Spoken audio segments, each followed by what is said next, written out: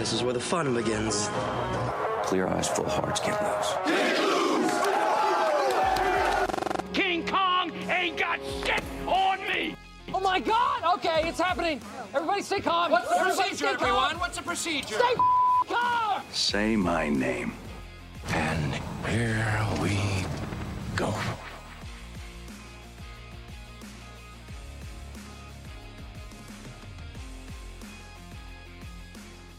What's going on, guys?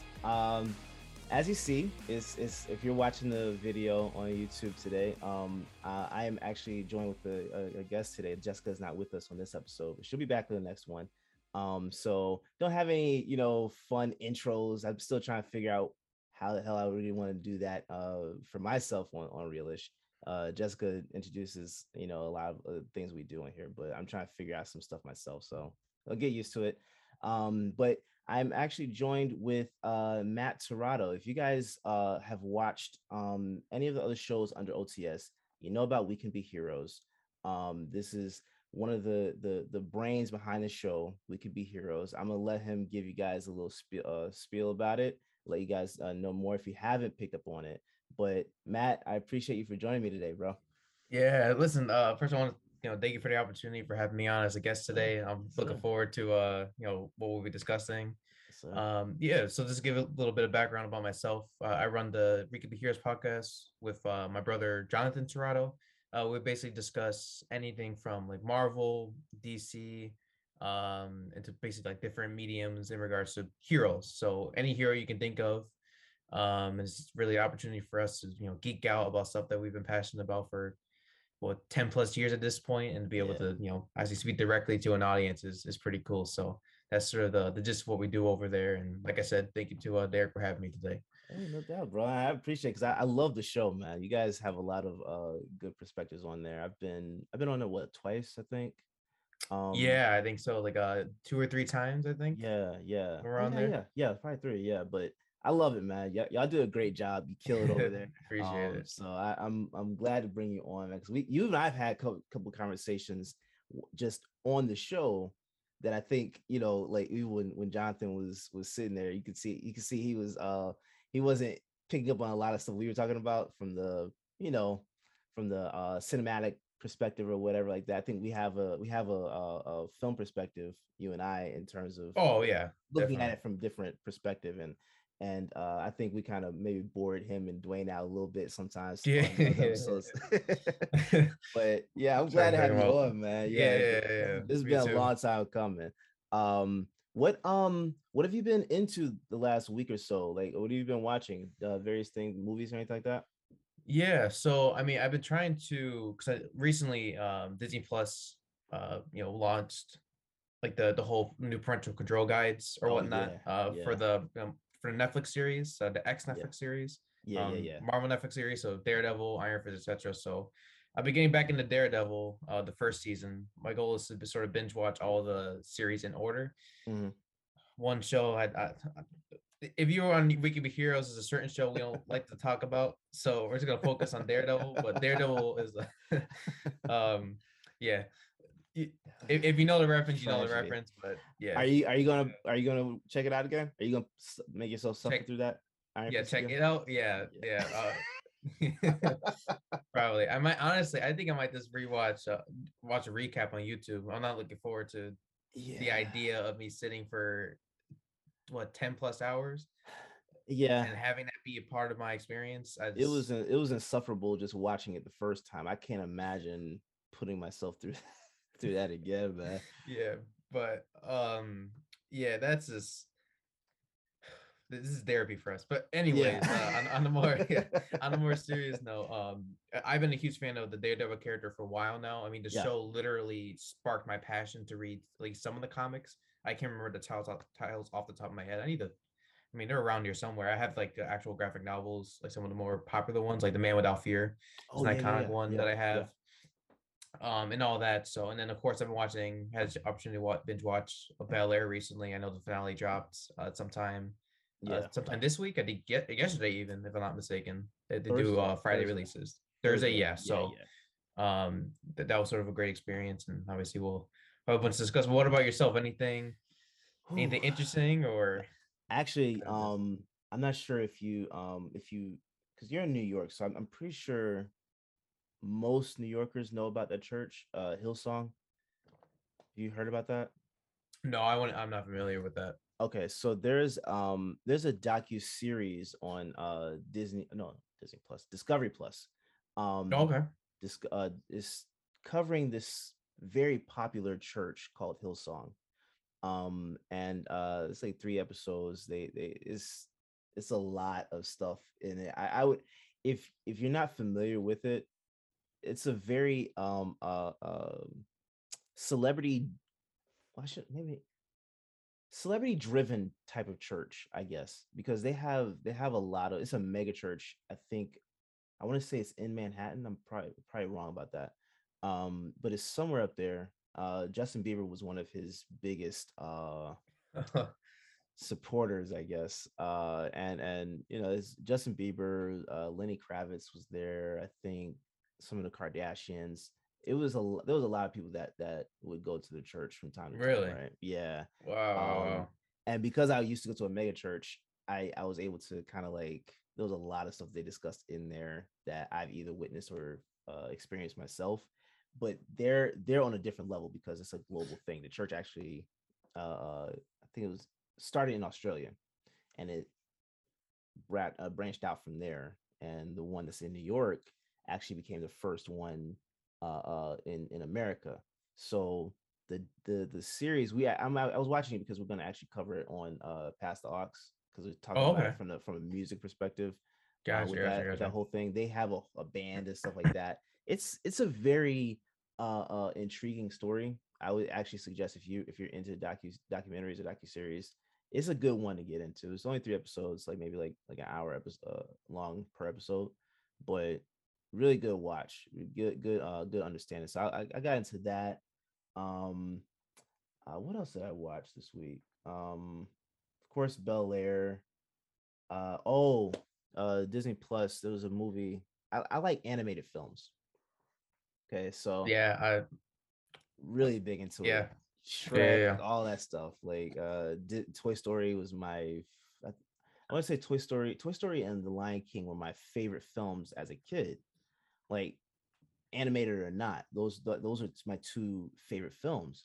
And so Oh, I'm sure. Yeah, yeah. I watched everything like that, right? So I actually, there was a new one on Disney Plus called Turning Red.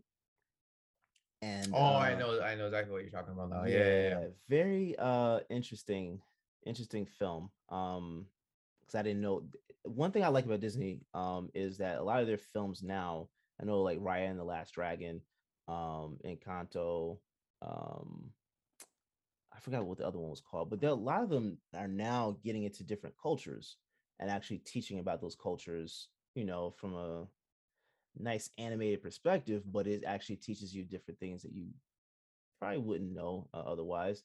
And this one was, so I'm trying to be more politically correct in terms of how I say this, because I know this is not the right way to say it. So anyone, forgive me. I know, but it's the Asian culture. Um, some of their beliefs and background on different things. That's what this kind of covered on in that film. And it was a really good movie. I'm not sure that that's probably one of the newer ones that they've come out with that I can't see myself like watching multiple times though. Yeah, I Um, see what you mean. Cause it, I've heard, I kept hearing a lot of bunch of controversy started coming out about the film, like very divisive views. really. But I never, for me personally, I never understood. Like what you told me Mm, is that is the first thing, like the first descript, like official description I've heard from a person who's watched the film. So I got you, had no got you. idea what they were like, what type of themes they were capturing. Okay. I just know that I think one of the main characters can turn into a panda. Yeah, yeah. That's like that It's a was the red panda. basic. Exactly. So that was the Yeah. basic, that was like the only premise I knew Okay. as to Okay. what they were going to cover, so no, it is Yeah. great though. And like you Yeah. said, I mean, it's a long time coming. Yeah. Yeah. Yeah. Representation that should have been around for decades as opposed to, Yeah. it's unfortunate, many years had to pass by before people can actually see themselves in characters beyond just the words they say out on screen. They want to see a physical representation of themselves, which I think is awesome. For sure. I feel I'm not gonna lie. I feel sometimes hesitant with talking about animated movies because I'm 32 years old, and I know people like those are for kids, but like I don't know if it's just like the inner child in me or just I actually grew up drawing a lot, so I was actually going to try to get into animation. That was my first step into media production, was going to the Art Institute, and I was trying to actually become an animator, but I didn't realize how much you had to draw, like yeah all the time, bro. That it sucked the love out of drawing for me doing that. I only did animation, I think one quarter at Art Institute, and then I switched over right into cinematography. I was like, I'm not doing this. No, I listen. I just have to comment. It's funny you bring it up because I never realized the amount of work that goes into animation, whether it be film, TV, or video games. Yeah. Like that. I mean, the painstaking hours those animators have to go through, just to pick up on like those like minor details. Like I think there's a reason why Pixar has become revolutionary in recent years is because their character designs are so eerily realistic. Yes. And like highly detailed. Oh yeah, I mean Toy Story 4 is an example. Yes. The opening scene where you saw the rain like reflecting off of. I was thinking like that shouldn't be possible. Like how? And that like Toy Story, I think it was Toy Story 2 when Woody had his arm repaired. It was like ripped off. Oh, the repairing montage. I didn't realize. I think it was Toy Story 2 and 3. I can't remember. I didn't look at 4 for this detail, but apparently his arm was still puffier than the other one. 2 and 3. I was like, that's detail I like. Like me too. Stuff you don't even look at. You just wouldn't pay attention to when you go back and actually study through, and I love that. One of the things, actually, you know what? You know how we if you guys watched last episode, We Could Be Heroes, we actually discussed a little bit of Batman. We all discussed the Batman with Robert Pattinson. But in preparation for that, I did actually watch the 89 Batman. So Batman Returns, and I watched those two before we did that, and I was starting to watch Batman Forever, I think, after that. But one of the things that I remember actually as a kid watching those films is how they would switch from the live action shot to cartoon to get the escape of Gotham and all that. And it always pissed me off. I don't know why as a kid I was mad at seeing the cartoon Gotham and all that stuff. Yeah, sort of the gothic aesthetic they're going for. I've never been a fan of that Tim Burton vision. I don't know why they mixed it like that. Like I get it, because it's a little cheaper to do it like that than to go out and shoot green screen or shoot an actual set that you built. It gets very campy. It does. It does. For today's time, that is, back then that was. I mean, again, I'm not overly familiar with 80s media or 80s films.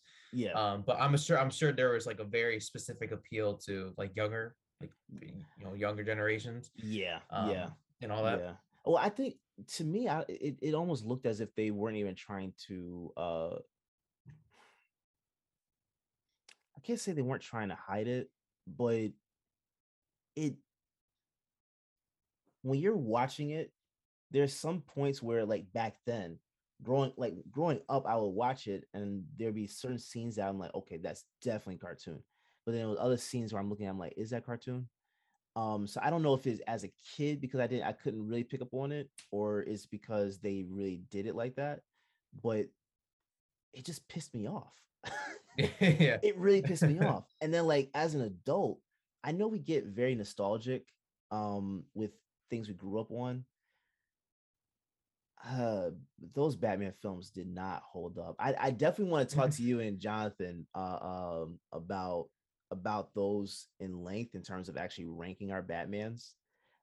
Because I have probably like a really controversial perspective on it now after going back and watching Batman and Batman Yeah. Returns. Can I be totally honest with you? Yeah. I've never watched Batman 89. Okay, go back and watch it. I watched Batman Returns for my first my first live action Batman movie was Batman Returns, which is crazy. And I remember, I think it was definitely, they were playing it on live television. Yeah. And you know, like Catwoman, like for my age, Catwoman wasn't exactly the most like age appropriate character with how they depicted her. Yeah. So my mom walked in, she was like, "No, you know, turn on the TV and everything." So yeah, that's the experience I had. I don't even think I finished watching the movie. I think, or you know, I think I turned it back on and I lowered the volume when she was like off in the kitchen. I finished watching the movie. But, I think we all did that too. I'm pretty sure. I had to sneak and watch the Jackson. What was the name of that movie?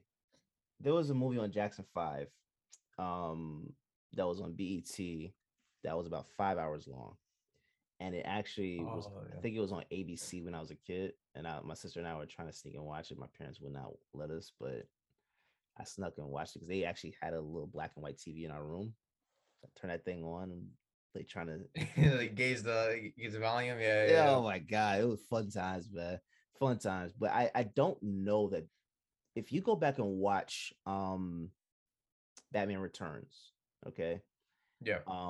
I would say watch 89 and then watch that one. Because I have a real controversial opinion about Michael Keaton's Batman. Is that because the typical is he was good for the time. Is yours that he's among like the best regardless of time he's in, or something entirely? I don't think his was like good. Oh, at all? I don't think it was good. And I like as a kid, I'm thinking about it, I'm like, yeah, this is phenomenal, right? This is my first time seeing Batman live action. Yeah. I never watched the Adam West Batman. Like that was the 50s, I think, 50s or 60s. So I never watched it. I think I've seen clips and stuff like that, but I just can't bring myself to watch that. But yeah, if you go back and watch this, bro, the choreography, you know, we talked about before with the Iron Fist choreography versus Daredevil, right?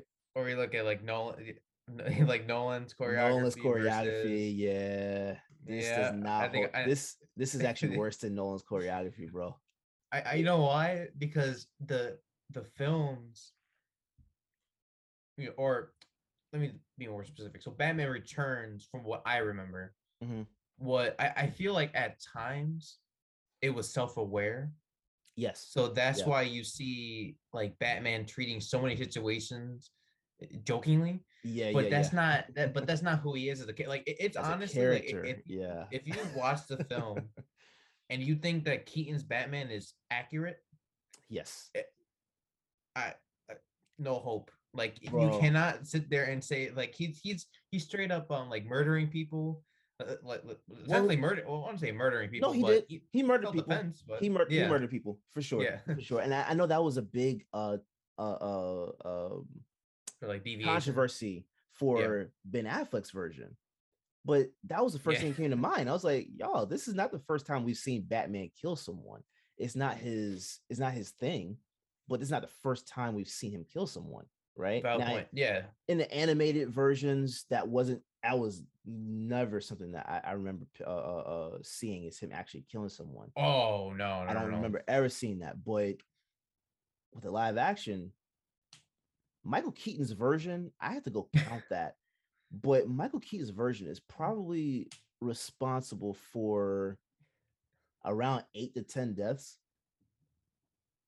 In between both films, or yes, between both films. Oh, Jesus. I want to say it's about 8 to 10. I mean, he deliberately bombed like 6 guys sitting around the Batmobile. Oh, you know what? I think I do remember watching the original Batman, because wasn't there a scene where he was walking down? was it an alleyway? Uh, he was basically walking out in public, and then some like thug ran up to him with a bomb, and then he like knocked him in the sewer. Like he just knocked him in the sewer, and then he just like walked away, like with his clothes in the background. I remember. I think I remember watching it. Now, he attached something to his. Cause I think he was wearing a bomb or something. He attached it to his chest that he couldn't get it off, and he was trying to take it off or whatever. And Batman threw him down to into the sewer or something like that, and that's when it exploded. Wow. I was like, if we're gonna critique Ben Affleck's version like that, hold that same standard. Michael Keaton's did kill people as well. This is not the first time we've seen it. But for his me, Batman does not hold up at all. Oh yeah, I think that, and like I've said to John a lot of times, is it's something that he brought up too, because I was under the impression, I used to be under the impression that making something accurate isn't thereby make something good. That's not true. My main issue now is stop trying to claim something is accurate when it is not, and then justifying that, oh, that's what makes the story. So no, accuracy does not mean, because MCU Spider-Man is not, it's not comic book accurate at all. Right. He's not. You have a right to like him, but John Watts has literally said he is like he has a fundamental misunderstanding of the character. He literally admitted in an interview that he's like, I never read Spider-Man comics, but I used to sketch him in the journals. That was like his only knowledge of Spider-Man growing up. Wow. Knew nothing about, and I wish I could link you to the video. I literally look up Spider-Man Homecoming. He admits that in an interview. It's like, I used to never read Spider-Man comics. I just used to sketch them in journals. Wow. So, see, I think it's fine to kind of like deviate. I don't have a problem with that. Make it your own. Like Joel Schneider with the George Clooney Batman. I didn't realize Val Kilmer's was just like his. Because I was watching Batman Forever. I still haven't finished it, but same way. He had the nipples and everything. I was like, I didn't realize his had that as well. I thought it was just George Clooney's that was like that. It's crazy. It really is. Oh my god. Yeah. I'm okay with putting your stamp on things, like making your own, but not deviating too much from what the centralized character is supposed to be or was designed to be, right? Find that like nice balance between making something refreshing and then at least trying to pay tribute. And that this is why I'll have I get a chance to talk with you. But I'm happy you said that, because I feel like Marvel, for instance, I feel like they're doing whatever they can to sidestep from the comics. Like they're embarrassed of embracing their origins, so they feel the need. Oh, listen, we're the MCU. We have to do something different, and then they start making characters deviate completely from the comics. Examples can be, I mean, Scarlet Witch is probably way more deranged in the comic. Well, maybe we'll get hints of that in Multiverse of Madness. Hulk.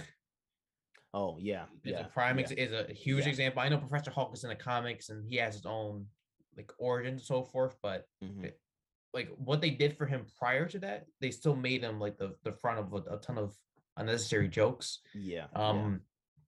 Hawkeye is definitely an example. Oh my god, yeah, he's a huge example. A lot older than what he should be. Yeah, I mean he's very.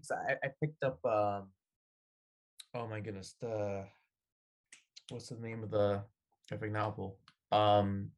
The Fraction run, Matt Fraction's run of Hawkeye. I forgot the name of the first issue, but right out of the gate, you can tell like Hawkeye in the comics has very dry humor, and sort of.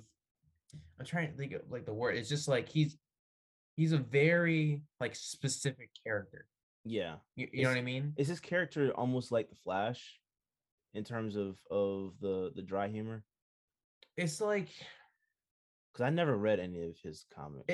It's more from what I read, like his comedy is more subtle, and I think what what amplifies the comedic moments is his relationship with Kate Bishop, at least in the issue that I read. Okay. So like Kate has more of like the personality, and then like Hawkeye is sort of like the more laid back person. They adapted some of that in the Hawkeye series. Yeah, But I still feel like they could have. I don't know. Like I think now they're trying to embrace it, but there's way too many examples of Marvel just going off the rails. I'm not sure if you agree or disagree. No, I agree. I completely agree. It's and again, I'm okay with doing that in certain aspects, but I'm one of the guys that wants things to be, kind of like held true.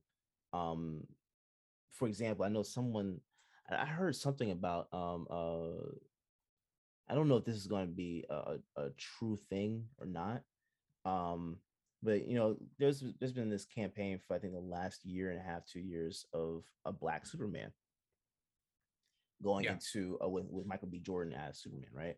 And phenomenal actor. I love him. But I actually don't have a problem with Superman being Black. I have a problem with interrupting what's going on with Henry Cavill's Superman, because I don't think that's over, one, but two, I don't know that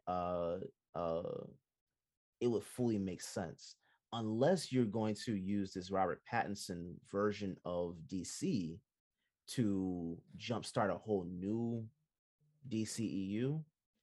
Then I think I'm fine with it. I just don't think that Henry Cavill's version is over. But Henry Cavill's version, to me, is actually the best Superman that I've seen. I think his is the best. Tom Welling is the best portrayal, I think, overall of the character right now. Sure. Just because you get more in depth with him, so longer. You have like 10 seasons to get in depth with the character, right? Yeah. So have you? Oh, definitely. Have you seen Superman and Lois on CW yet? No, I can't bring myself to watch it because of the CW being attached to the series. Or I almost feel like CW, like, let me not go that far. Because CW actually did a good job with Smallville. I loved Smallville, right? That's actually the show. That's a project that actually made me like Superman. Before that, as a kid, I absolutely hated Superman. I hated everything about him. There was no weakness outside of the kryptonite. So it's like everything that I saw with him is he's just indestructible. There's no balance. There's no levity there to say that this is something that you're like with Batman. Batman is a man in a suit, right? So he doesn't have any superpowers, but outside of his intellect, and he can outsmart everyone, right? That's what I loved about him. Superman was just like, if you don't have kryptonite, you can't do anything to him. And I'm so for everyone that's watching, I'm actually more of a villain guy. So the villain to me is, if the villain is not good in the story, the hero to me can't be that good, right? Like I'm not into it like that. Let me ask you this question. Like Batman, for instance, like this is a question I remember. Like there's an interviewer, Jake Hamilton. He asked this like to the Gotham cast. I thought it was like a phenomenal question. Mm-hmm. So I'm going to reiterate what he said, what he had asked to the cast back then. Okay. His question was, is Batman a good character because of his villains, or are his villains good characters because of Batman? I think Batman is a good character because of his villains, right?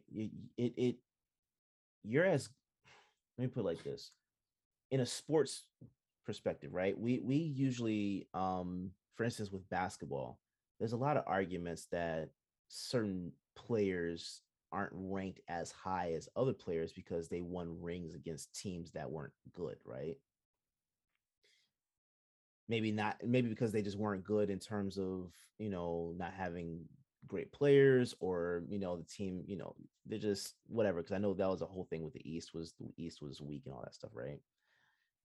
When you have great opposition, it makes you better. It takes you to a higher level. It makes you do things, maybe more strategic and and you're thinking about different things from a different way than if you have less opposition. So with Batman, that's why I loved Heath Ledger's Joker, right? That's why I love Tom Hardy's Bane. Those villains were so strong that it forced Batman to think differently. But that's what made the film. You take those villains out, what do you have? Right? Even with, if you want to go back to the 89 version of Batman, I have nothing but respect for Michael Keaton. But that movie is not what it is today without Jack Nicholson as Joker. You see what I'm saying? Like Black Panther, love the character, but Black Panther's movie wouldn't have been as strong if Killmonger wasn't there. Yeah, I think. Yeah, I see what you're getting at. It's an interesting conversation to have because, like some villains are very cartoonish. Yes. Like the ones with the most cliched motivations, world domination, wanting to like enact revenge on somebody who did them wrong, etc. But the characters like you mentioned, Joker. Batman cannot live without Joker in the same way Joker cannot live without Batman. Yes.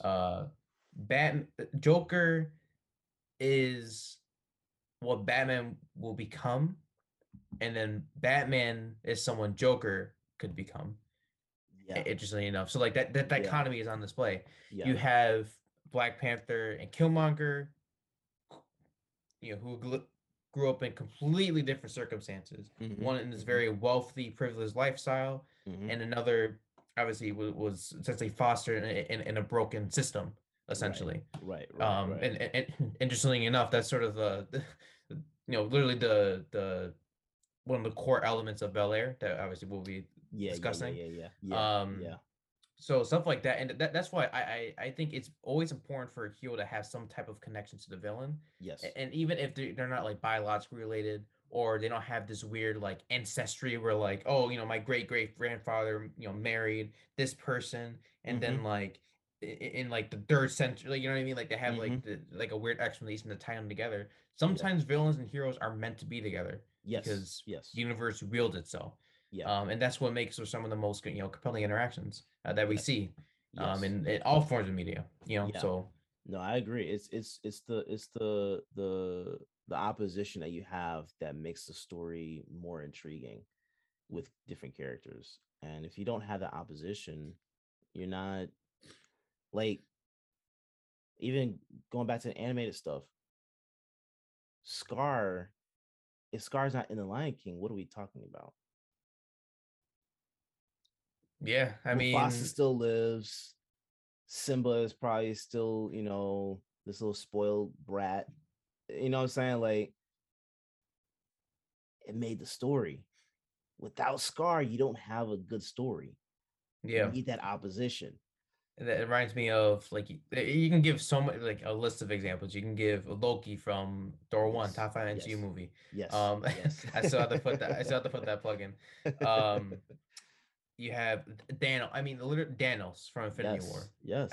Literally, like Magneto. Oh, Magneto, Professor X. Yes. Like you can give. I have a Marvel banner right in front of me, so I can probably think of like all the different characters. But no, it's so vital. For a villain of some, or not even a villain. I feel like that's the word tossed around a lot, because villain we often associate with antagonist, and that's not always the case. It's not. It's not. Like Thanos is arguably the protagonist of Infinity War, and the Avengers are the antagonists. Yeah. You know what I mean? Which is very weird, but yeah. It's interesting. That's why I think Infinity War is the crowning jewel of the MCU. I mean, that is a culmination of 3 phases of films. Infinity War being the last one. Technically speaking, I'm not sure if Far From Home was the last. Far From Home's like phase. I keep hearing all over the place, but and then where do you put Black Widow? Because that came out significantly later. That's yeah. Actually, that's a good point because usually we associate. I think phases are just based on like the films themselves, not the chronology of Okay. Okay. Okay. the universe. Does that make sense? Yeah, So, I got you. but I got no, you. that's just I forgot about. Honestly, I forgot about Black Widow for a second there, Me but too. Trust me.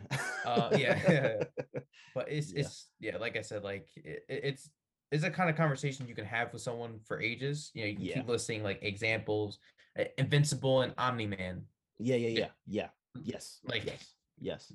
it's just Yes. it's just yeah, like that. All I can say is, I love the right villain can make a good story. Yeah. And that's why if you don't have a good villain, You have nothing. it's just it might be okay. Like that's what I see with the Arnold Schwarzenegger Mr. Freeze, right? Oh yeah, all the cold puns and Yeah, yeah, it's just yeah. not good. It's not good. It's not. There's nothing that ropes you into intrigue and uh wonder. Like it's just. I know he's gonna win. That's weak. Yeah, yeah, That's yeah, yeah. weak, right? Like it just with different movies, shows, even video games. Like you want that you want that struggle, you want that fight. And I think that's what makes everything better. That's what lifts the story up to Yeah. another level is you have that opposition.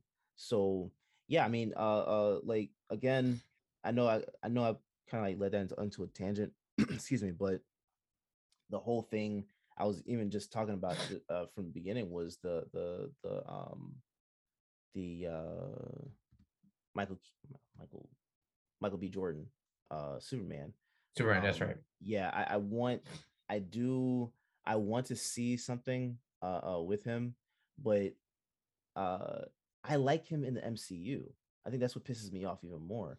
Like, I think with him staying in the MCU, to me, that would be much better than him going to the DCEU because it's something that kind of confuses things, and not only that, but DC is just not, they're not together. They don't know It's what they really yeah, want to do. So I don't. especially with yeah. I mean, especially with their previous track record. I mean, Yeah. essentially firing Ray Fisher from the role of See, Cyborg, and that's another refusing to thing. give him his due pay, Yeah. and interestingly enough, or coincidentally enough, Hmm. um, the news suddenly sparks that they want to introduce a black Superman. I'm not Right. opposed to that. Yeah. That's the thing that bothers me because it's just a matter of Warner Bros. Going, oh, we made one mistake of firing a person of color, so no, that's not no. That's not how You you can do it. have you. That's not how you do it. Yeah. Like, don't try to justify representation by getting rid of already existing representation. Right. That doesn't make it. That Right. doesn't make any sense. 'Cause Yeah. at the end of the day, you're the villain. You're Hmm. you're trying to like completely like overshadow what like your literal wrongdoings, and it's just Yeah. it's wrong. And I It's I think it Michael patronizing. B. Oh, 100%. Like, and Michael B. Jordan's a phenomenal actor. I Yep. sure as hell watched a series or movie with him. Just But because of them. it has to be done right, and it can Yeah. be done. Multiverse, Yeah. Yeah. you Yeah. know. It can be done, and that would be. I think that would be the only reason why I would be slightly intrigued with it, because now we could see Michael B. Jordan versus Henry Cavill. Like if they Yeah, decided to do something like that, I think that would be interesting. that'd be Um, awesome. but yeah, don't do it just to do it. Do it to make sense. And I think that's one Yeah, of the things with a lot of these films. Like you go back to what we were talking about earlier about the accuracy. I like for things to feel authentic, and that's why I think having it accurate makes more sense to me, because it feels more authentic in certain ways. But make it your own for sure. Just do it the right way. And yeah, I think the even with a lot of stuff we've already talked about, like there's other things that I don't the Jesse was it Eisenberg who played Lex Luthor, that's right. Batman vs Superman.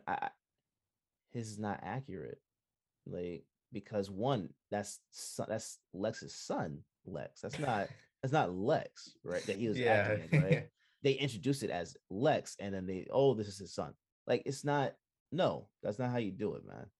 So the accuracy, again, I'm cool to spin, but and then even again, we talked about like I'm sorry, I'm going to rants, but No, listen. This is, like I said, very first thing I said. Well, this is therapy for us. So any time for us to like dispel our emotions in front of all the people at home, then for sure. But that's what pissed me off. That's what pissed me off about the Christopher Nolan trilogy. Yeah, Robin is not a police officer. He's not grown by the time he becomes Robin. He's a kid. Yeah, you know what I'm saying? It's just what okay, so I may be in the minority here. So I know a ton of fans felt the whole Robin reveal was anticlimactic. It stole from me.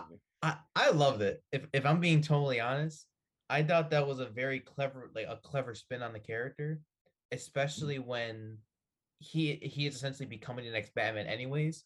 So it's not like he'll be wielding I mean, presumably he wouldn't be wielding a Robin-esque costume. He's just simply taking over the mantle of the hero who saved Gotham. I figured he was going to become Nightwing. Actually, that would have been That's what I thought when I saw Nolan's version of Nightwing. That would have been great too, or even become like a Tim Drake. Yeah. But then again, he was like obviously I'm not knocking on his character's intelligence, but I was never under the impression that he can solve like the most complex algorithms in like a matter of like minutes, like Tim can do in the comics or something like that. But like I said, I thought it was clever, but it was clever because it was hidden, right? Yeah. When I saw it the first time I saw it, I was like, oh snap, this was you, Robin, cool. And then I went back and watched it again. I was like, nah, that's not Robin, bro. That's not how you do Robin, man. I need something different. I'm cool with seeing a new Robin. We need to see a new Robin. Actually, it's been Chris O'Donnell I don't want that to be the last. I mean, I know Teen Titans, all that stuff, right? But in terms of the films, Chris O'Donnell being the last Robin, actual Robin, we gotta get something soon. And oh shoot, that's right. We haven't gotten a live action Robin since 1994. Somewhere in that range. Whenever Batman and Robin. I don't even remember. It was somewhere around there. And I remember as a kid, I liked it because it was cartoonish. It kind of, but growing up, like as you watch it, it's just it doesn't age well. His Robin is so corny. Like, nah, man. That is wild. I never thought about that. Yeah. It's time. We need a new Robin. We need a new Matt Reeves, baby. Matt Reeves. And I'm actually okay with them. If they wanted to go in that direction, go ahead. Let's do it. Let's see what happens. It's like I don't know that I really want to see a child, but maybe more so like close to like a teenager would make more sense as Robin. Yeah. Because I think 14, 15, like that. Somewhere that age where you're a real rebel as a kid, like to me. And you're more intimidating in a way too. More intimidating. Yeah, I think that would make more sense. Especially with his Batman. So I'm with it, man. I would love to see it. Yeah, 100%. Love to see it. Yeah, but all right, guys, we are going to go ahead and take a quick break, and the next time you see us, we will be discussing, as you see, the 2022 iteration of Bel-Air, which is the new version of Fresh Prince. So we'll be right back.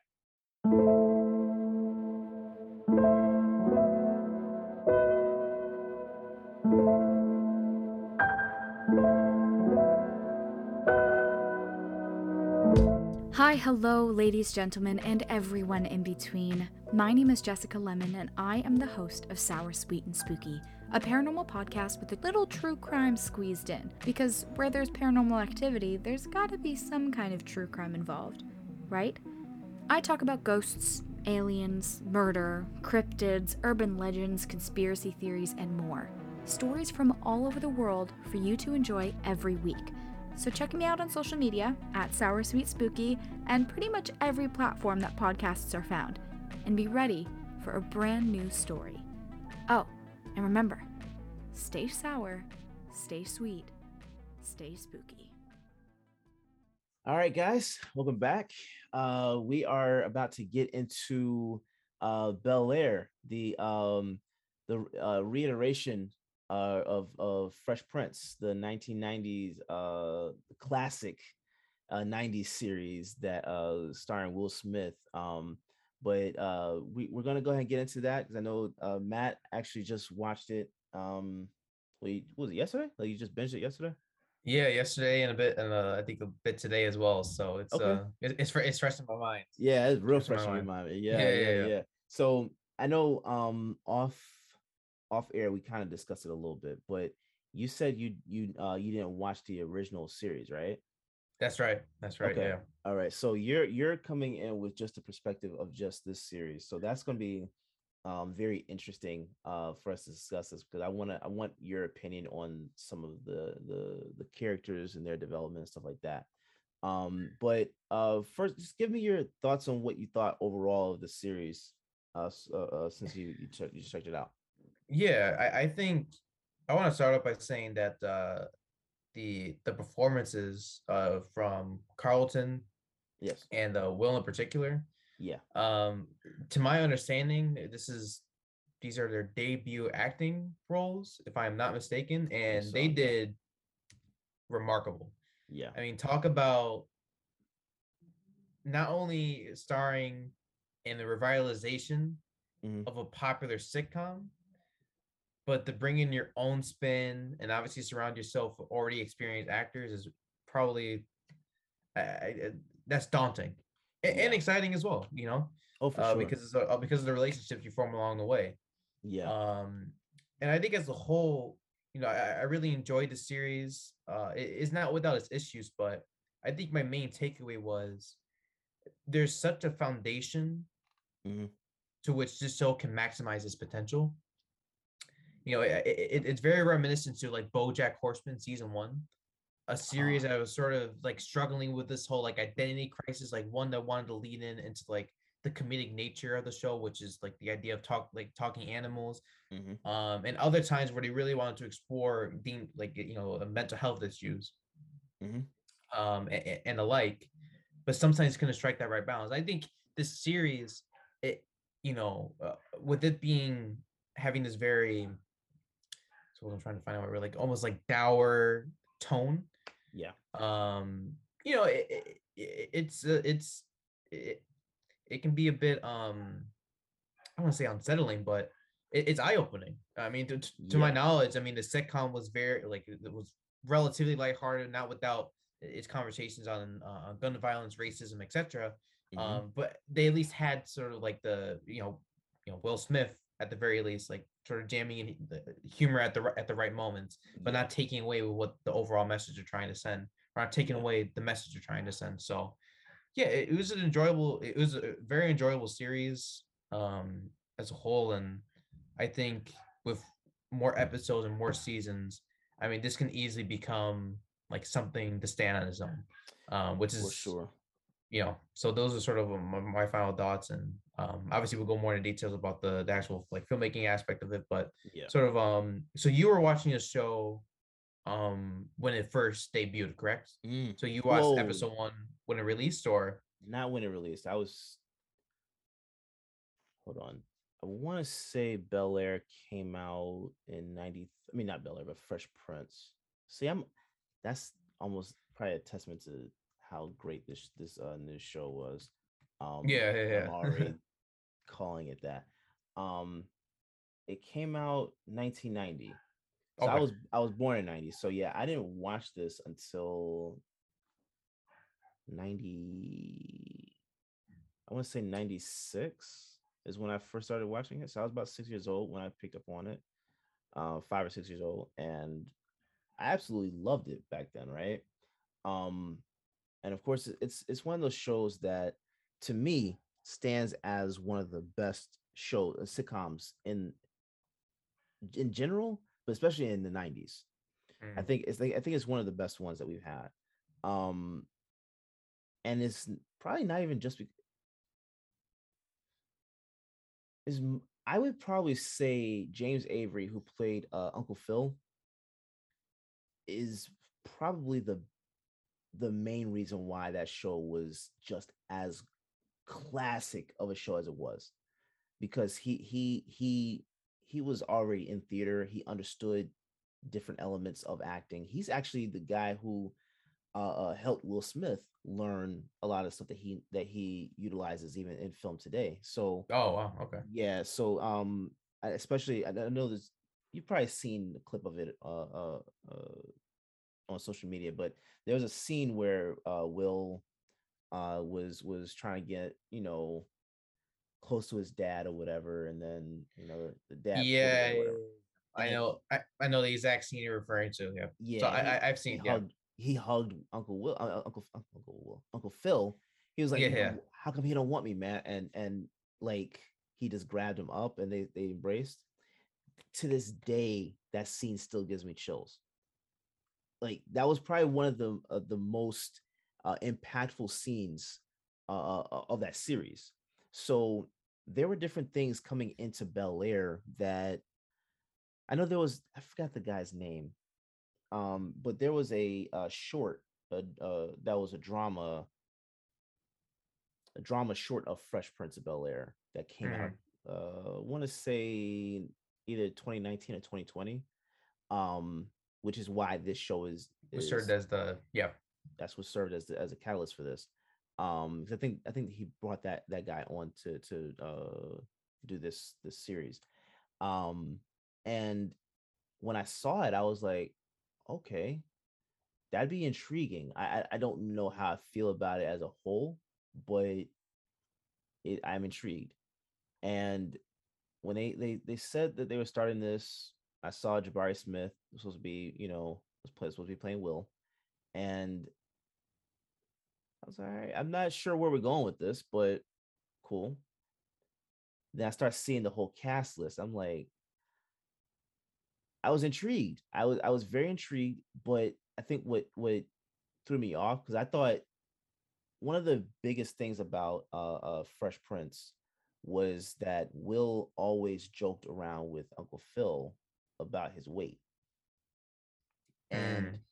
uh it was a main staple of the show. That like all I think it was all 6 seasons. That was something that was just constantly there, right? So when I saw that uh they casted, what's his name? Adrian Holmes as Uncle Phil, that's what threw me off, because I was like, oh, he's not big. Like he's bald, he's got a beard, but he's not big. So I'm like, all right, I don't know where they're going with this show, man. Like I didn't know what to fully think, because in my mind, Fresh Prince is just that's a classic. You don't touch classics, right? Yeah. Or if you do, you better make sure that this is going to be it. Like, because for example, I don't know if we're ever going to see a remake of The Godfather. You know what I'm saying? Like, I don't know who is going to actually be able to pull that off. I know there was talk about Scarface, but at the same time, I don't know what they're gonna actually do, right? So coming into this, I was skeptical, but I'm gonna be completely honest. Episode one, completely, I did not have any doubts about this series after I watched the first episode Yeah. at all, because I was like, okay, so we're not going into. I originally thought, before they, actually came out with more details, I thought this was supposed to be like a comedy. I thought this was supposed to be, have the elements of drama in it, a little heavier than the original, but still going to be more of a comedy. This is so authentic Realistic. and realistic. Yeah. This is what you would expect the story. You think about the story of Fresh Prince, and with his mom sending him to Bel Air to get out of Philly. Um, Everything, like every situation leading up to that, uh, just in the first episode of him going to Bel Air, I felt it. I felt it. It felt because being able to get a deep dive, because that's what this whole series does. It allows you to do a deep dive into every character. You didn't get that with the Fresh Prince. Yeah. Fresh Prince came up in a time where sitcoms were more it was playful and not rooted in drama. And cool. I'm fine with that. I'm being completely honest with you. I want to see more of that. I want to see if you're going to do, because I know Hollywood has this thing of doing these reboots and rehashing stories and stuff like that. If you're going to do that with these shows from the 90s, do it this way. Do it this way. I am perfectly fine with getting reboots if that's how they're going to do it. They're going to make it their own. So I love it. I love it.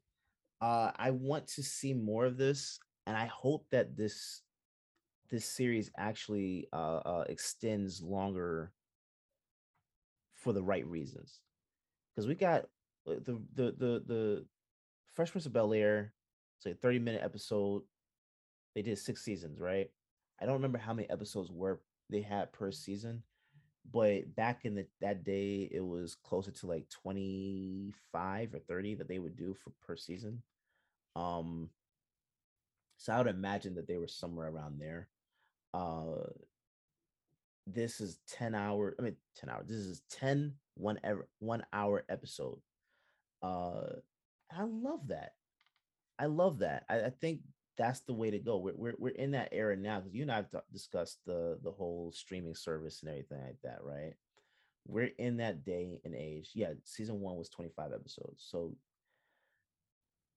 we're in that day and age where the shorter the seasons are shorter, but the episodes are longer, and it gives you more stuff to work with.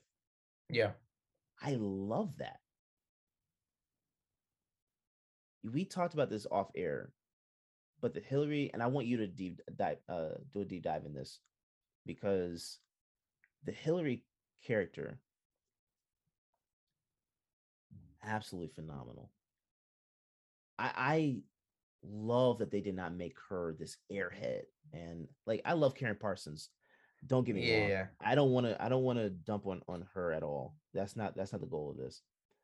But they actually made her into someone you can actually, like, okay, I can vibe with her. Like, she's an actual character. She's not a caricature. You know what I'm saying? And that's what I felt like the original Hillary was. Yeah, I think, my my sort of perception of Hillary from the original series, and again, like, I've only watched scenes, so I never watched the entirety of the show. Okay. I've never seen the finale. I've never seen the pilot episode. So I am totally in the dark of what the show covered. I know somewhat of what the show covers, like, as I alluded to earlier. Like, I'm aware of the episode of where Will and Carlton were unlawfully arrested. Yes. In the sitcom series, that is. Obviously, I'm fully aware of Will confronting his father after they were separated for X amount of years. But in terms of Hillary, any sort of comedic moment I saw was just a matter of her saying something like idiotic, or something that wasn't even relevant to what characters were actually discussing. So, like, a true airhead. Yes. And at least in this show, they made her feel more well-rounded. And, well, I didn't particularly find her story, like her overall plot line, interesting. I think for me, I've just never been a huge fan of introducing social media for television shows. Okay. The only reason is because a lot of it is them having to work around being unable. Well, actually, in this show, it's like the opposite. But track records from other shows, they do this weird workaround where they can't say the name of a specific of a specific platform, and they come up with the weirdest like sounding name possible. So for me, like I think there are elements to Hillary's character that I sympathize with, or that I completely understood, like the idea of wanting to be dependent from your own parents. I think every single child on the planet, hopefully, right? Wants to reach a point where they can become economically self-sufficient and not have to rely on their parents to resolve every little issue, every minor inconvenience. Actually, we'll let to one of my favorite scenes is sort of Hillary getting into argument with her mother. Is like sometime, I want to say in episode 4 or 5, before she joined the influencer house. And she says, like, why can't you just be proud of me? Why can you not trust my decisions? And I grew up in an Hispanic household, so you don't raise your voice. You get the chanclas. But on a more but for me, like I think like in a more serious note, like you understand. You know what I mean? So for me, like I didn't find her. I think like I love the idea of her character in the show. I love her lines of dialogue. I just didn't like the circumstances they presented herself with, because I myself did not find that interesting. Not to say it can't be appealing to other people. It's just I thought her, anytime they cut away to her, I did not like it. I'm trying to rephrase it. I love the actress who played her. I just didn't like the situations they presented for her, if that makes sense. No, I feel that. I feel that. Yeah, because it's one of those things where I liked it because of the fact that it presented Hillary with problems that she had to solve herself. So similar to what you were saying in terms of actually relying on your parents thing, that's what the original Hillary did. It was always like she was always asking her dad for money, always shopping, always splurging. Cards, It was the basic plot line of like a blonde spoiled rich kid that you would see in the 90s. That's what Hillary basically was. And so that's why I liked it, because this gave it not only more depth, but it showed that she's able to solve problems on her own, right? And not run to mom and dad for every single thing. So that's why I like it. But I get where you're coming from with the social media aspect, though, because it is very corny when you have to come up with this random name for a platform. I think they actually did a good job, because I don't remember them actually saying the name of the platform. But I think they did a good job of actually explaining what was going on with the platform. So you already you just understand this is Instagram. So absolutely. And I think actually I stand corrected. So I think I think I should have phrased myself better. So they actually used like the word Instagram. Oh, they did. And TikTok at some point. It wasn't like they were like randomly dropping. They were dropping it when it needed to, like for certain conversations. It's just like I that word you use, corny. I've always found it corny when you bring in like social media influencers. It's like it's just it gets very weird. It definitely did at some point. I was like, okay, like I know what you're getting at, but like I really feel like you can give her something else to work. Like, you know what I mean? What I love to start off with is her chasing, like Hillary chasing her culinary dreams in the beginning, and how she's constantly being denied by all of these sort of I'm gonna put quotes around this, like these like high-end people, who have a very specific way of doing things, right? I mean, they even they essentially claims, right? Like they claim that, well, you're not cooking for your family, you're cooking for a completely different crowd. It's like, what do you mean by that? Like, all people can have the same palate. So why try to make this weird implication that you want to, the implication was like a subtle racism. Oh yeah, Ultimately, it definitely was. Ultimately, Yeah. You know what I mean? Or probably blatant racism. It was just their was. way of like not trying to be like, you know what I mean? Like, Yeah. trying to like do this weird workaround. Like, yeah, but we don't want to, like, no, stop. Like you want to appease people for certain, for racial reasons, which is, which is fundamentally wrong. That's why I love when Hillary obviously like stood up to it and obviously obviously exposed those particular people on social media. So that I liked. I just didn't. I just like I said, like the whole social media aspect, I've never really liked in TV shows in general. I don't know why.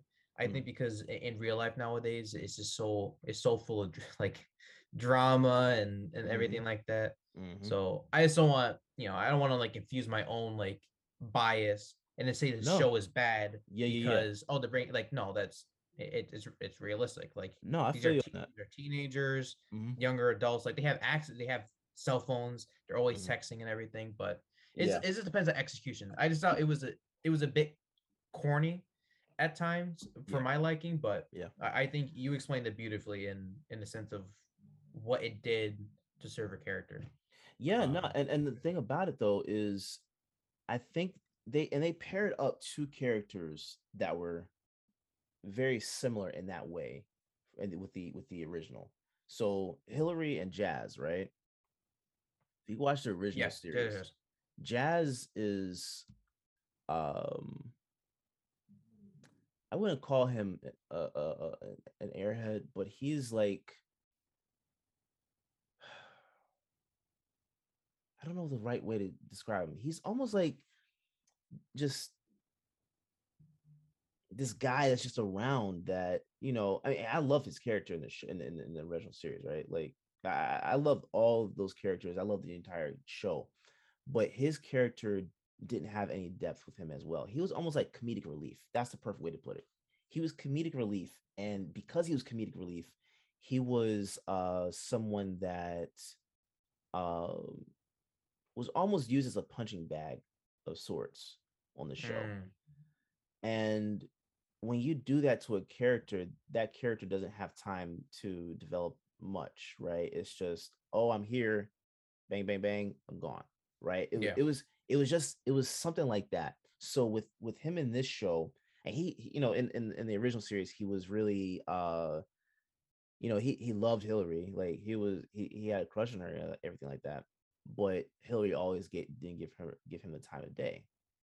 So with this show, pairing them together to where you see that they have interest in each other, I actually like that.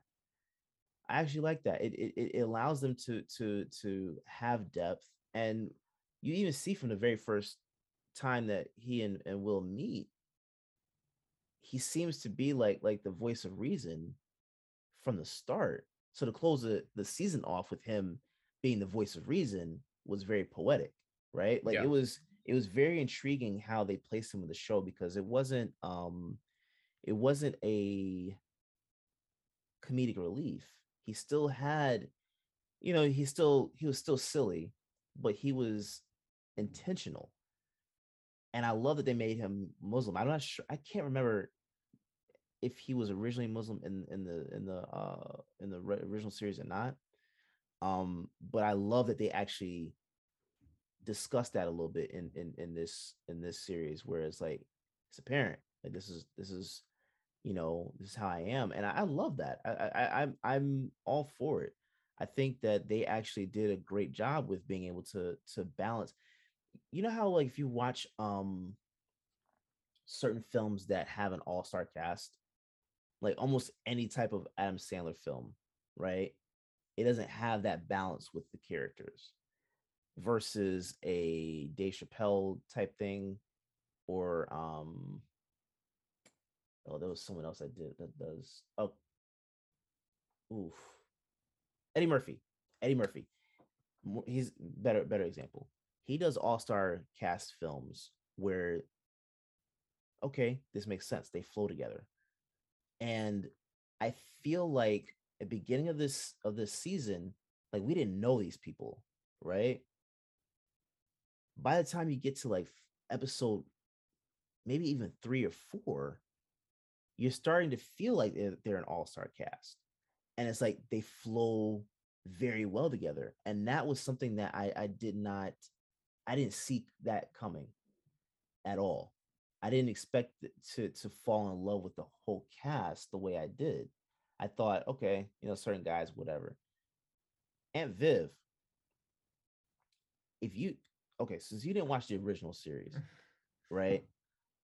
The original series, Aunt Viv, she's a dark-skinned woman, and she embraced her love of art. She um, more vocal. She had more of a presence, and I think she actually complimented James Avery's Uncle Phil very well because of that. Yeah. And I don't want to again, not trying to get on the other Aunt Viv, Daphne, I forgot her last name. But Janet Hubert just did a phenomenal job, right? This Aunt Viv, bro, Cassandra Freeman, I'm gonna tell you this right now. That woman put her stamp on that character of Aunt Viv. And not only did she do that, she actually sounded like Janet Hubert's version. Like, and I think I'm say the same thing even with Jabari Smith playing Will. Like, he actually sounds like Will Smith in certain ways. Uh, certain mannerisms, he kind of looks like Will in the show, and Cassandra Freeman, I mean, she did the same thing. Like, her voice, she somewhat sounded like the original Aunt Viv, but she really made this her own role. Like, I don't even care that that this is a whole reboot. She made that her role, and I loved it. I loved it. I So yeah, I'm sorry. Go ahead. No, you're all good. That reminded me too. Yeah, her performance was immaculate. Genuinely, like, Yeah. I think, we always discuss about scenes. The scene, one of the scenes that another scene that I love in the show is when, like I said, for being a drama, obviously tons of arguments ensues between characters, but they're at the very least, they're realistic, right? I don't think we can expect. And that's something. This is sorry. I have a lot on my mind. No, So go let me ahead, just go ahead, go ahead. sorry. Let me just speak to Aunt Viv. Is how, there's this underlying frustration, Yeah. or resentment for having to sacrifice her own ambition in favor of Uncle Phil. Yeah. So, to see her like emotionally breaking down, Yeah. and make and sort of, no pun intended, like, she doesn't want to paint her husband as the villain, but urges him to realize, everything that I did, right, was in the pursuit of your endeavor. Yeah. So why not give me the opportunity to do what I want? And I think for Uncle Phil, it was also critical because a lot of the show is about him. It's about him relying on others. Yeah. And how he can very easily come off as selfish, even though he very much cares for his family. Yeah. That's undeniable. For sure.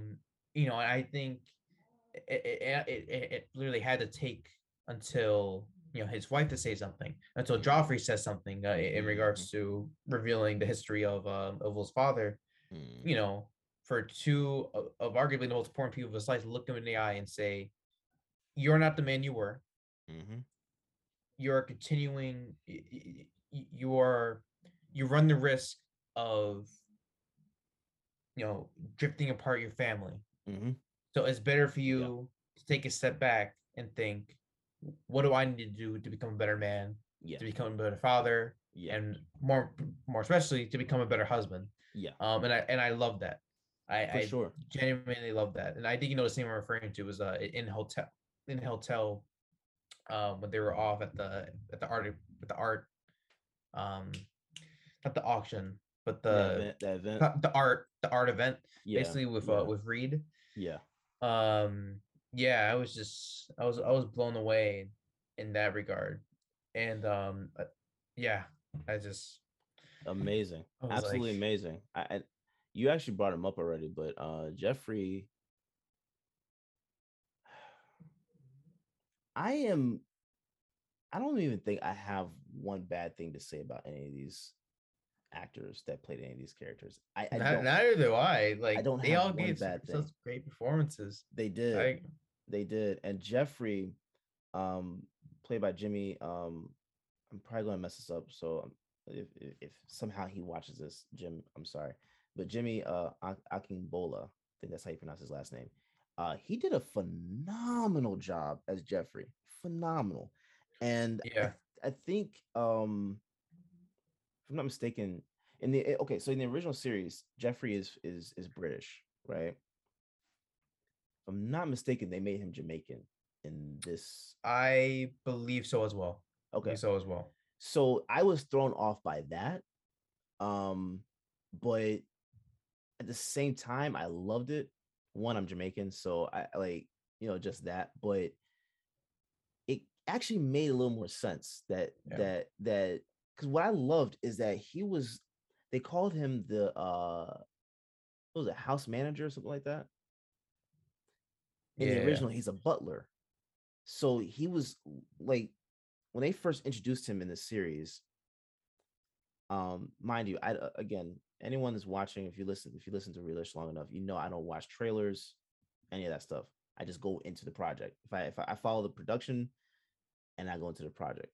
I didn't know this cast at all, so I had no expectation for anyone in particular. So when I first saw Jeffrey come on, they showed him first come on scene. I was okay. I could get with this. Like his mannerisms, he still has that stoic look about him. He was someone that like in the original, he was a serious character.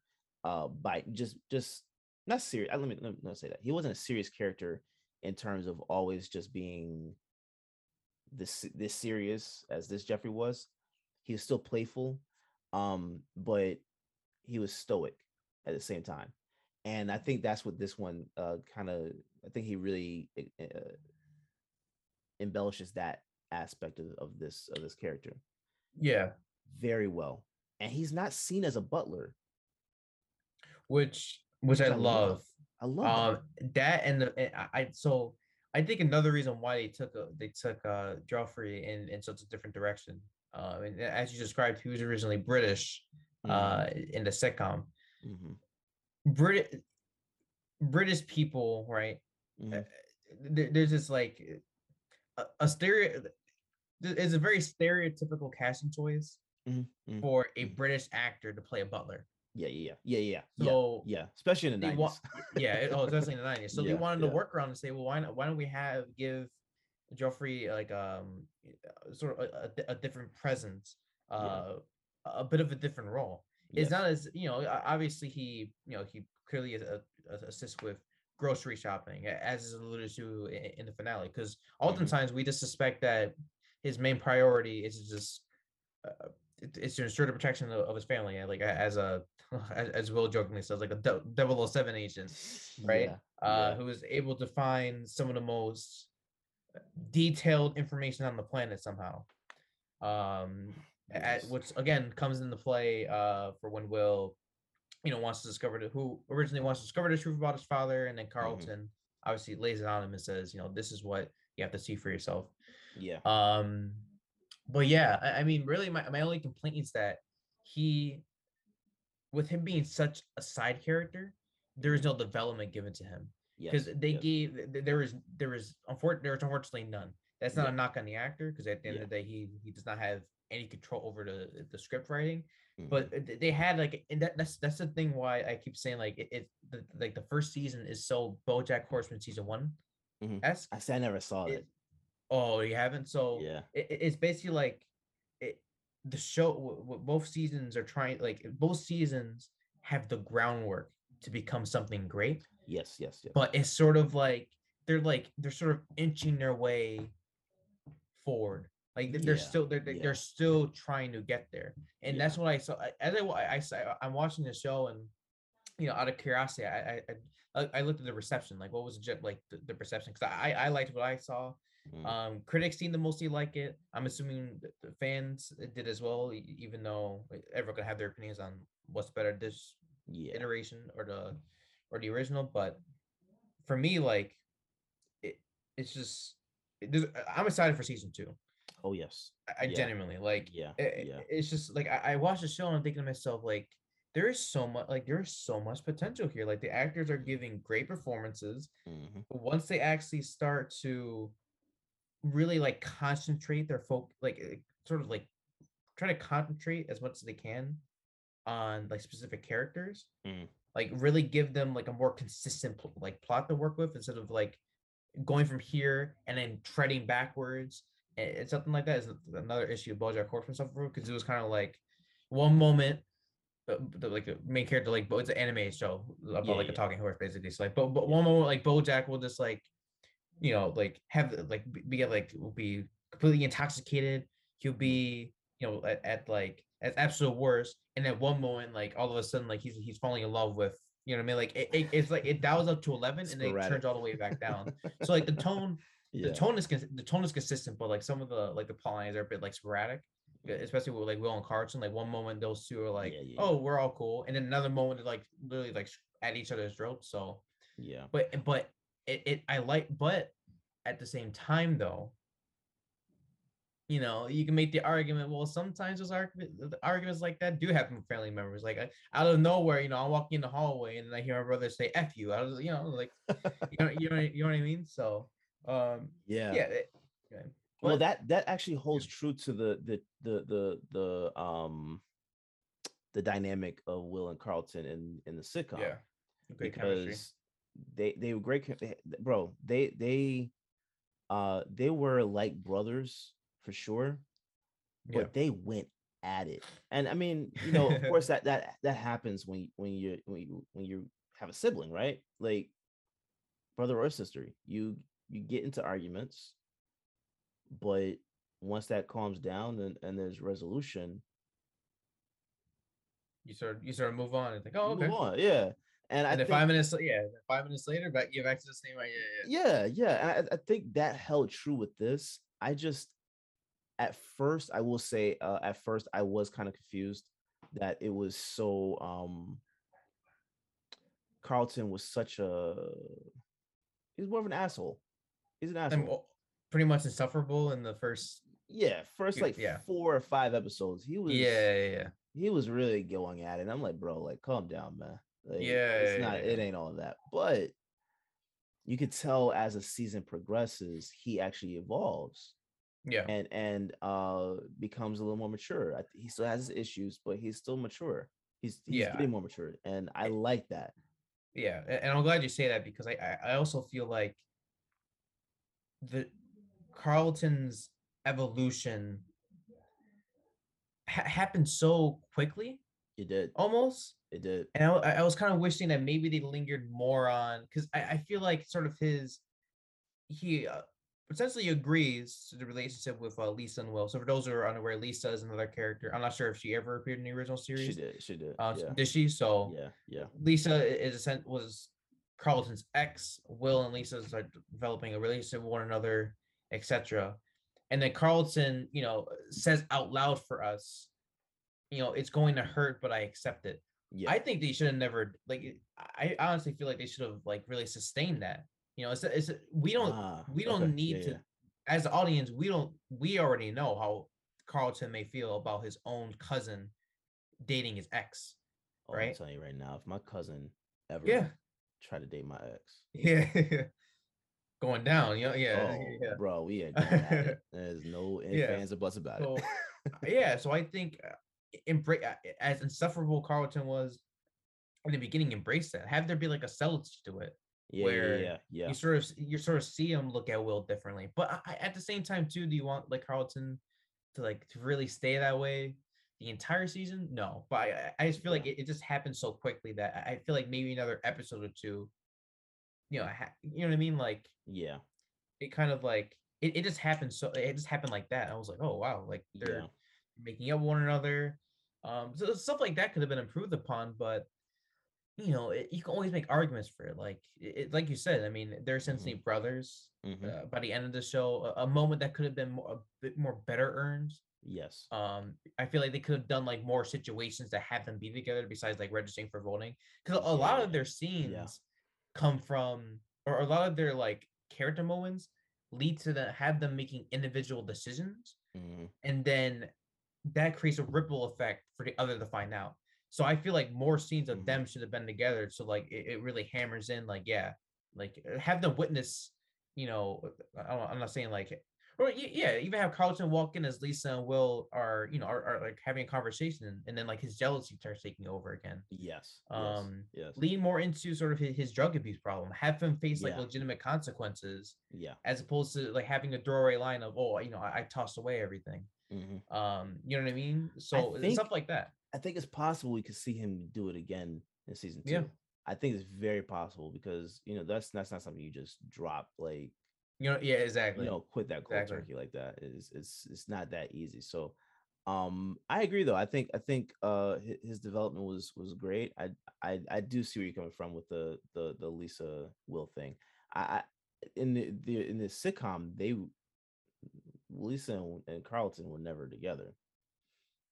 Oh, and so you didn't have the whole door reel. Gotcha. Yeah. They actually I gotta watch it again, but that wasn't the thing. That wasn't even a part of it. So that was a new aspect to it, which I actually liked it. I didn't I wasn't against it. I think created more of a bridge between the two characters. It created something else for them there. So I liked it. But what did you think about Ashley? Because Ashley in this show is nothing like Ashley in the sitcom. And again, she's probably similar in certain aspects. Let me put it like that. But she's not I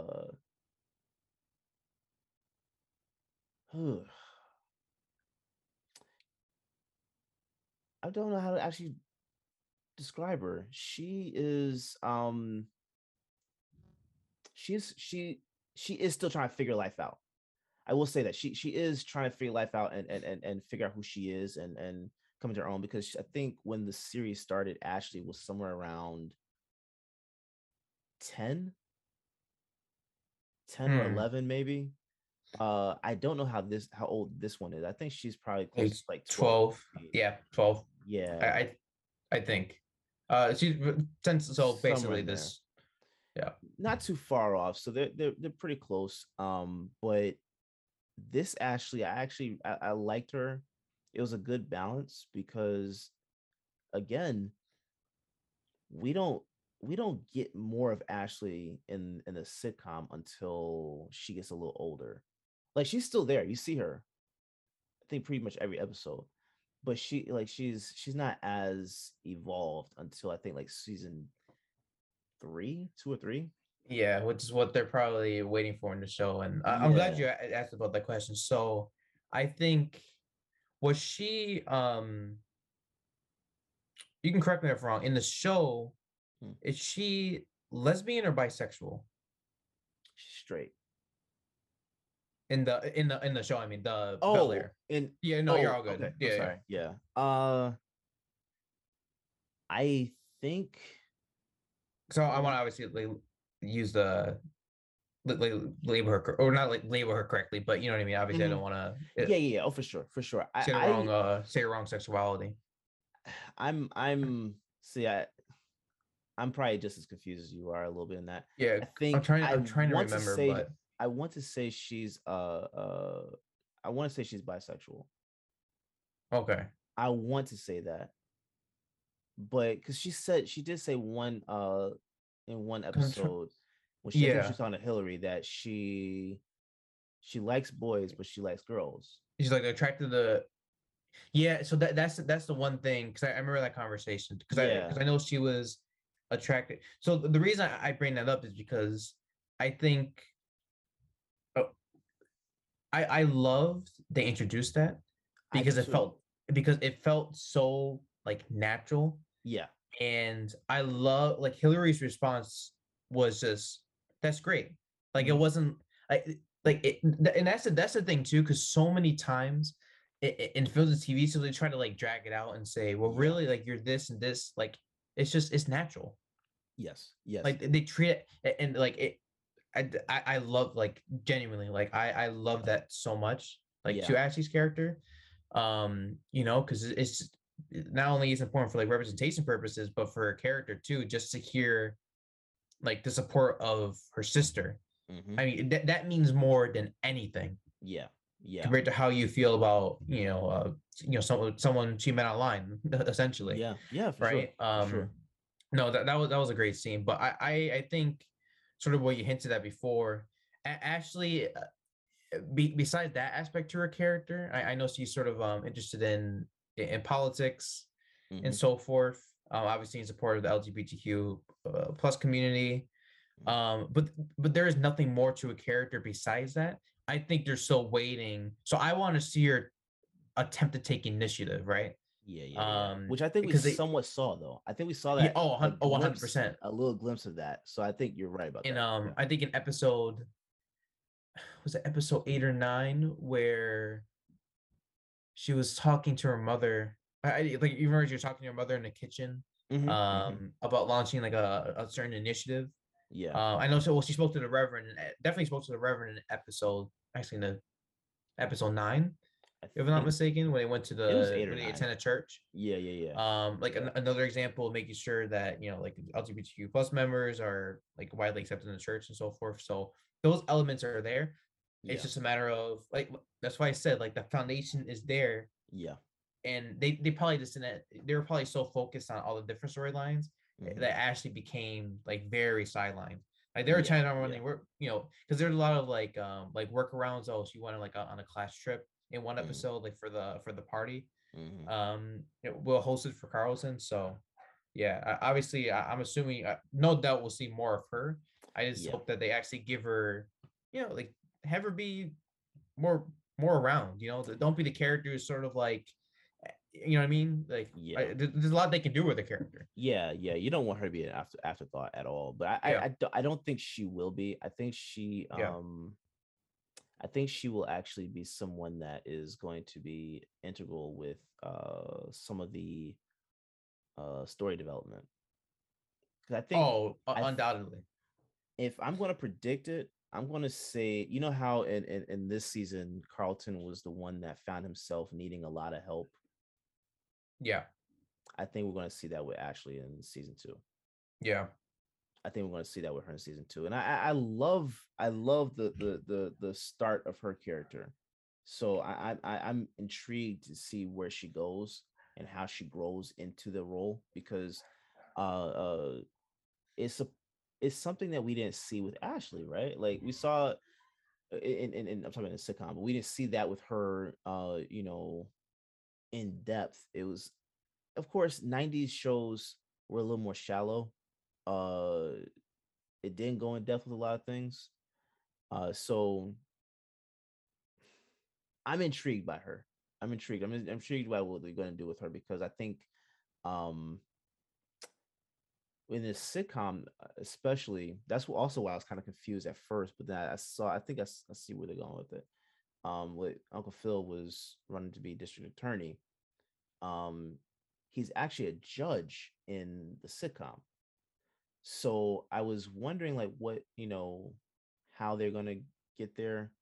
I'm assuming this is with him ending his campaign and stuff like that. They're asking, after that episode, like, what's your next move? I think we're gonna start seeing him go into that. So I'm my assumption is that is going to tie in with the initiative that Ashley wants to push. yeah, And yeah. that's going to be very interesting to see. But um lastly, what did you think about Will Jabari Smith? Yeah, he Yeah, he killed it. eh, for lack of a better word. Yeah. I saw a bit of myself in him in a sense of like, well, you know what's interesting is for me, like I never had, so I've had the luxury of sort of like growing up in a like a strong family household, etc. Mm. So being able to see a character who, you know, who's clearly at the top of his game, but still has, like issues he doesn't want to present to other people. Mhm. Like the idea of being abandoned by his father at a young age. So he never had an opportunity to have that like stern paternal figure in the household constantly. It was just him and his mother. Mhm. Um, and then so to see him having to assimilate into a different culture Mhm. was was a was great. And I'm definitely assuming that was one of the main premises of the sitcom too. Yeah. Only Yeah. difference is Yeah. more in like a hyper realistic sense, for obvious reasons. Um, yeah, it was just, and even like I think the scene that stood out to me in one of the beginning episodes was when he entered the boys' locker room, and then Yeah. he obviously Yeah. heard them sing, yeah, obviously singing a rap song, and words being used, etc. And he was like, "Hey," he was like, watch your mouth. Like, why are you saying that for?" And then Carlton, you know, being rather ignorant on the matter, not realizing the hurtfulness saying the word can bring, leads to them sort of having this what he called like a spirited debate for his mother walked in. Mhm. And I love that. Yeah. You know what I mean? Because it really gave an opportunity for Will to sort of look at life outside of the prism of West Philadelphia. Mhm. Um, Because he had never been and anywhere outside of that he before never that. Yeah. been anywhere else. Yeah. And obviously him bringing in his friend Trey, who was Oh involved yeah. in his Yeah. whole situation. Yeah. For context, people, situation being that Will was given gun charges after he basically fired it on the basketball court to save his friend's life. Yeah. And then obviously his mother sent him off to Bel Air to secure a better life for himself, etc. Um, but yeah, it was just, and then obviously, his friend Trey, they have the like this very like emotional argument Mm. about, oh, so you're gonna leave all this behind? You're gonna leave me behind? Like what? Like everyone keeps asking for you, and you Mhm. sort of see Will struggling between, do I want to return to where I belong, so to speak, Mhm. or do I stay where I am? Yeah. And I think Yeah. yeah, so that's always that's probably the most difficult decision you can make in one of the most difficult decisions you can make in your lifetime is, Yeah. I mean, sort and, of and leave behind the place you familiarize yourself with. it's your comfort You grew up zone. in. Yeah. It's your comfort zone, and I think what he started to realize was he was not going to grow in that comfort zone. Like you have to be uncomfortable to grow. Like that's what growing pains are. It's not a fun thing, right? So I think that completely right. I'm glad you brought Trey up because in the sitcom, Trey is actually played by Don Cheadle. And Oh, is he actually? Oh, wow. this guy, bro, when I saw him, they didn't even need to tell me who that character was. I knew exactly who that guy was supposed to be when they first showed Trey. I'm like, okay, cool. You're showing Trey. Trey was only in, I think, like one episode in the sitcom.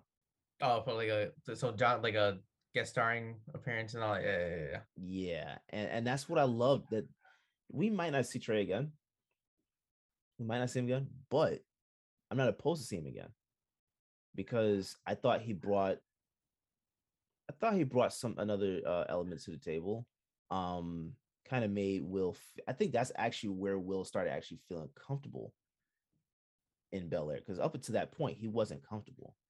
Yeah. I think by the time Trey got there, it was just like, oof, I settled down, yeah, and yeah, yeah, and I sort of forge all these new relationships, and yeah. that's one. And something I did want to mention, because I know the argument I was referring to took place at a concert. Mhm, A detail I love, and this is probably applicable to most mhm, television shows, mhm, but I love when there is no music Yes. in argument scenes. Yes. Because I want to feel the as an audience member. I do not need a musical cue to make me feel, to make me laugh, Yeah. to make me cry. Yeah. All of that should happen organically. Mhm. So to just have dialogue sequences where you hear nothing but characters' voices elevating is a detail I will forever love. And I know this isn't exclusive to the show, but it was absolutely necessary. And even the way to integrate music in the show is just to reinforce culture, right? Yeah. And to ultimately, and also like obviously gives a nice layer to Will, as well. Honestly, and music can say a lot about a character's personality. Yeah. Because obviously Will is very like a very, trying to find a right word, like almost like I was gonna say jovial, but like a joyful and spirited person with with obviously difficult past. So that's something I wanted to bring up. No, I'm actually glad you brought that up, because the first episode opened up to basically a tribute to James Avery's Uncle Phil, right? Because when it opened up, first things first, rest in peace, Uncle Phil, that J. Cole bar, right? From Forest Hills Drive, and it was subtle, but it was a nice nod to not only James Avery but to the sitcom. Yeah, And then almost like a almost like a farewell to what was. Yes. And now this is a new beginning for And I love that they did that, because this is music isn't, like you said, used to control the audience. It's just used to set the scene. Yeah. Or to reinforce emotions. And I love that. I don't need to, like you said, I don't need to be told what to do, when, where. Like, your dialogue does that. Especially, I think I saw one of the biggest examples of that was actually Will meeting his father. And it was that scene. See, I figured we were going to have that at some point. I thought it was going to be in the next season. I didn't think it was going to be season 1. Because I was under that impression too. Yeah, it would have been like a quick cliffhanger, but I am glad they Marlon Wayans. I was shocked. I was like, how'd you feel about Marlon Wayans? I was thrown off for a second, because me too. I was like, I'm used to him being in all these like different comedy movies. And to see him in like a more serious role, I was like, he's doing honestly, I completely forgot. Like, I didn't see Marlon Wayans at all. I was saw Lou. I was like, what on? He can, like, when given the opportunity, he can act. And I was just like flabbergasted. I'm like, what on earth? Because all I've seen for you are just, essentially comedies that have just been poorly received left and right. He has so much talent. Genuinely, like, he is talented. This is actually not the first role we've seen him that was a serious role, though. Requiem for a Dream. I didn't even watch that. I haven't watched it either, but I know that's one of his career highlights. G.I. Joe was the one that I was thinking about. He was in I think the live action. The live action, and I didn't know how to take him in that film either. I was so thrown off when I saw him in that. But see him in a different environment. Yeah, as you watch, because you gotta think about it too. Like, comedians, especially when they're actors and playing these different roles, they're typecasted a lot. They're typecasted, but they're also operating in that role of emotion. It's just joy, right? Yeah, that's what we see. So being able to see him in this role, and I mean, he was you felt it, but like, dude was actually crying. I was like, hold up, like, that's an actual tear. Yeah. Whoa, like, I didn't expect him to go that far. And I'm sorry, I did see Requiem for a Dream. I saw that because we actually did a review on that for one of the old shows, No Chase Film Society. I actually did watch that movie. That was intriguing. That was Yeah. intriguing, but it didn't have this level for him, Yeah. right? And I actually I love that he did this. I was thrown off because as he was walking into the house, they were showing the back of his head for a second. But as he walked to the house, I was like, "Hold on, is that Marlon?" And he turned around. I was like, "No, that is did Yeah. not expect that." But Even the way his line delivery was strong too, having this sort of very strong. this sort of bass, Yeah. and almost he even, I'm not sure if you noticed this too, but he sort of his words like seem to be coming out of like a certain part of his mouth almost. Yeah, yeah, Like yeah. one side, Yeah. if you notice that, like it was Yeah. sort of I'm trying to think of like the right word, but it felt almost I'm trying to think of like the right. I can't think of like the right word, but you know what I'm referring to. It's Yeah, for just sure. just the way like he delivered himself. Now Yes. every line was intended on unpacking a punch. Yeah. Or even in the scene where he's arguing with Will, and you see a single tear drop from his eyes, Mm-hmm. over the hurtfulness of his words. Mm-hmm. Even though, does he really deserve the right? The father that is, does he really deserve the right to be crying, knowing that he would have made zero attempt to reconnect with Will, Mm-hmm. despite having been out of prison for 3 years. Mm-hmm. Yeah, I love that they did that. I didn't expect it at first when they showed him. I'm like, I don't think that was the right casting. As the scene went Yeah. on, I got into it. I'm like, okay, this is not Marlon. This is Luke. Yeah. I am perfectly fine with that. Yeah, that was just overall though. I just, like I said, I mean, I had my criticisms, but I really like this show, Yeah. and I just thank you for the recommendation. Otherwise, Oh, most definitely. I would have never been interested in seeing it for myself. Yeah. You No, know, it's phenomenal. It's phenomenal. And I think one last thought on it for me. Yeah, for sure. What I loved about this whole thing compared to the sitcom, they put an emphasis on casting actors that had a darker complexion. And that was something, especially like in the 90s, where that wasn't the thing. Yeah, like most of the cast was lighter skin or more fair. And that I actually appreciated that with this. Will, Ashley, they're lighter, right? Perfect. I don't have a problem with it, but the fact that they put an emphasis on casting darker complected actors, I appreciated that for sure, because that was a theme, especially when they switched Aunt Viv's in the sitcom. It was like dark skin Aunt Viv, light skin Aunt Viv. Like, okay, like this is interesting.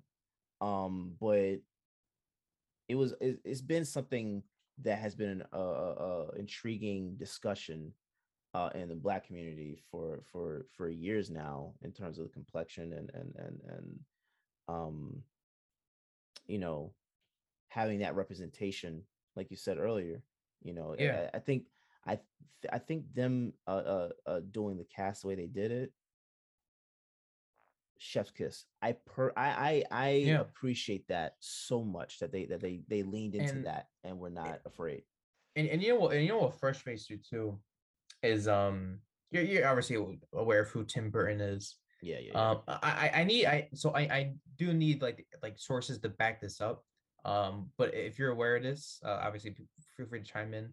I think at some point Tim Burton said that, to paraphrase, that he wouldn't cast people of color because they don't appear as good on cameras. Or basically the gist of what he was saying. I've never heard that quote, but that's not shocking. And That the is sad not reality, shocking. like it was absurd. Again, I'd have to like look at the for his exact quote, but I think I'm pretty sure he tried justifying his lack of representation in films Of course.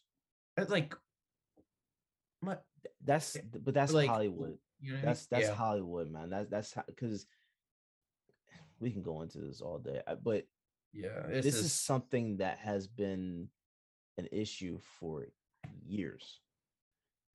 For years, and you know, having someone that's darker complected in a role like they have with this show, yeah.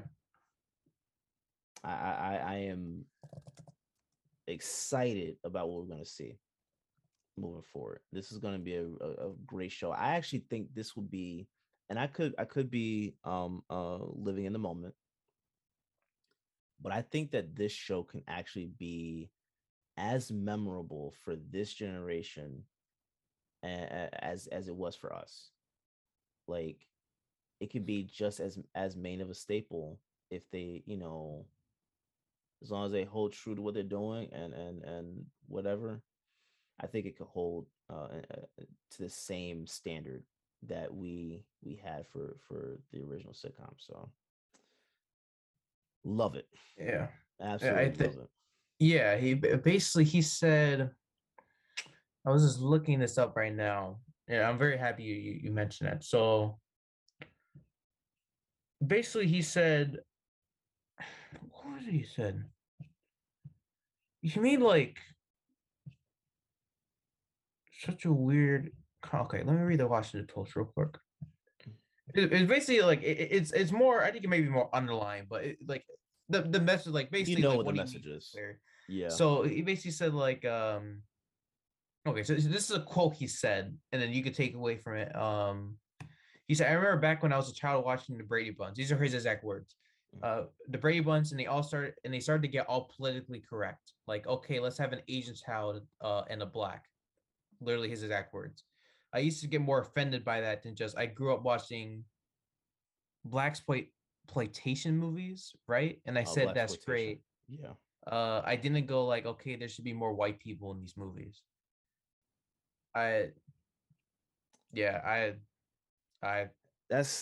again. Those were his exact words. It's from for anyone interested. It's Tim Burton. So the headline is Tim Burton explains why his movies. Sorry, why his movies are full of white people. It's from the Washington Post, dated September 29th of 2016. So in case anyone's interested in reading up more fully, so I'd have to look at it more specifically to see what the context was. It is that I think that was a quote I was referring to. I think he said something else like after the fact, but I think like with what he said there, I think it's pretty much as clear as day, like where he stands. You know what I mean? Yeah. So yeah, nah, I mean, and that's the problem with having everybody in positions of power that yeah, like care about that stuff. You know, yeah. We're in a time now where I think the tides are shifting. I think we're gonna have more representation in different areas. That's gonna help people learn more about each other. That's my hope that we start seeing. That's why I'm glad, again, speaking to what we were talking about earlier, that Pixar is doing their movies the way they're doing them. You're able to learn about different cultures and be fascinated by certain things within the film that make you want to do research. And I think we're starting to get to that point now where we're doing that, putting that in different films and shows. So that's why I think that them doing the way they did the cast, it's amazing. It's amazing. And you don't even look at them like that. You're just looking at them as a character, you know, and hoping that they stay true to what their character was, and they do. Yeah, 100%. And you know, I think, you know, we've reached a point where any official casting of, you know, like the LGBTQ plus community or person of color is literally like is immediately riddled with, okay, why does this matter? Like they're just actors who are getting cast in movies. Like if someone's existence bothers you that much, like, sorry, I don't mean to go on a rant about this, but like, yeah, like it, dude, like, relax. It's not like that. like you literally you act as if like Hollywood hasn't been full of white actors for like Since it 70 started. plus years. Like, you know what I mean? And Mhm. it's just yeah, like I can go on about it all day. It's just mind boggling. Yeah. Like the extent people like try to justify how they feel about not wanting X amount of people to appear in films. I understand if you want people to be like accurately represented, you want people who are the most qualified to get jobs, but then don't sit around and complain when people who are qualified to get the jobs just so happen to be a minority. And then you get mad because they're somehow like, no, like, it's just like, you know exactly what I'm getting at. You know It's what I mean? entitlement. That's all it is, Yeah. man. That's all Like, it is. it's ridiculous. Yeah.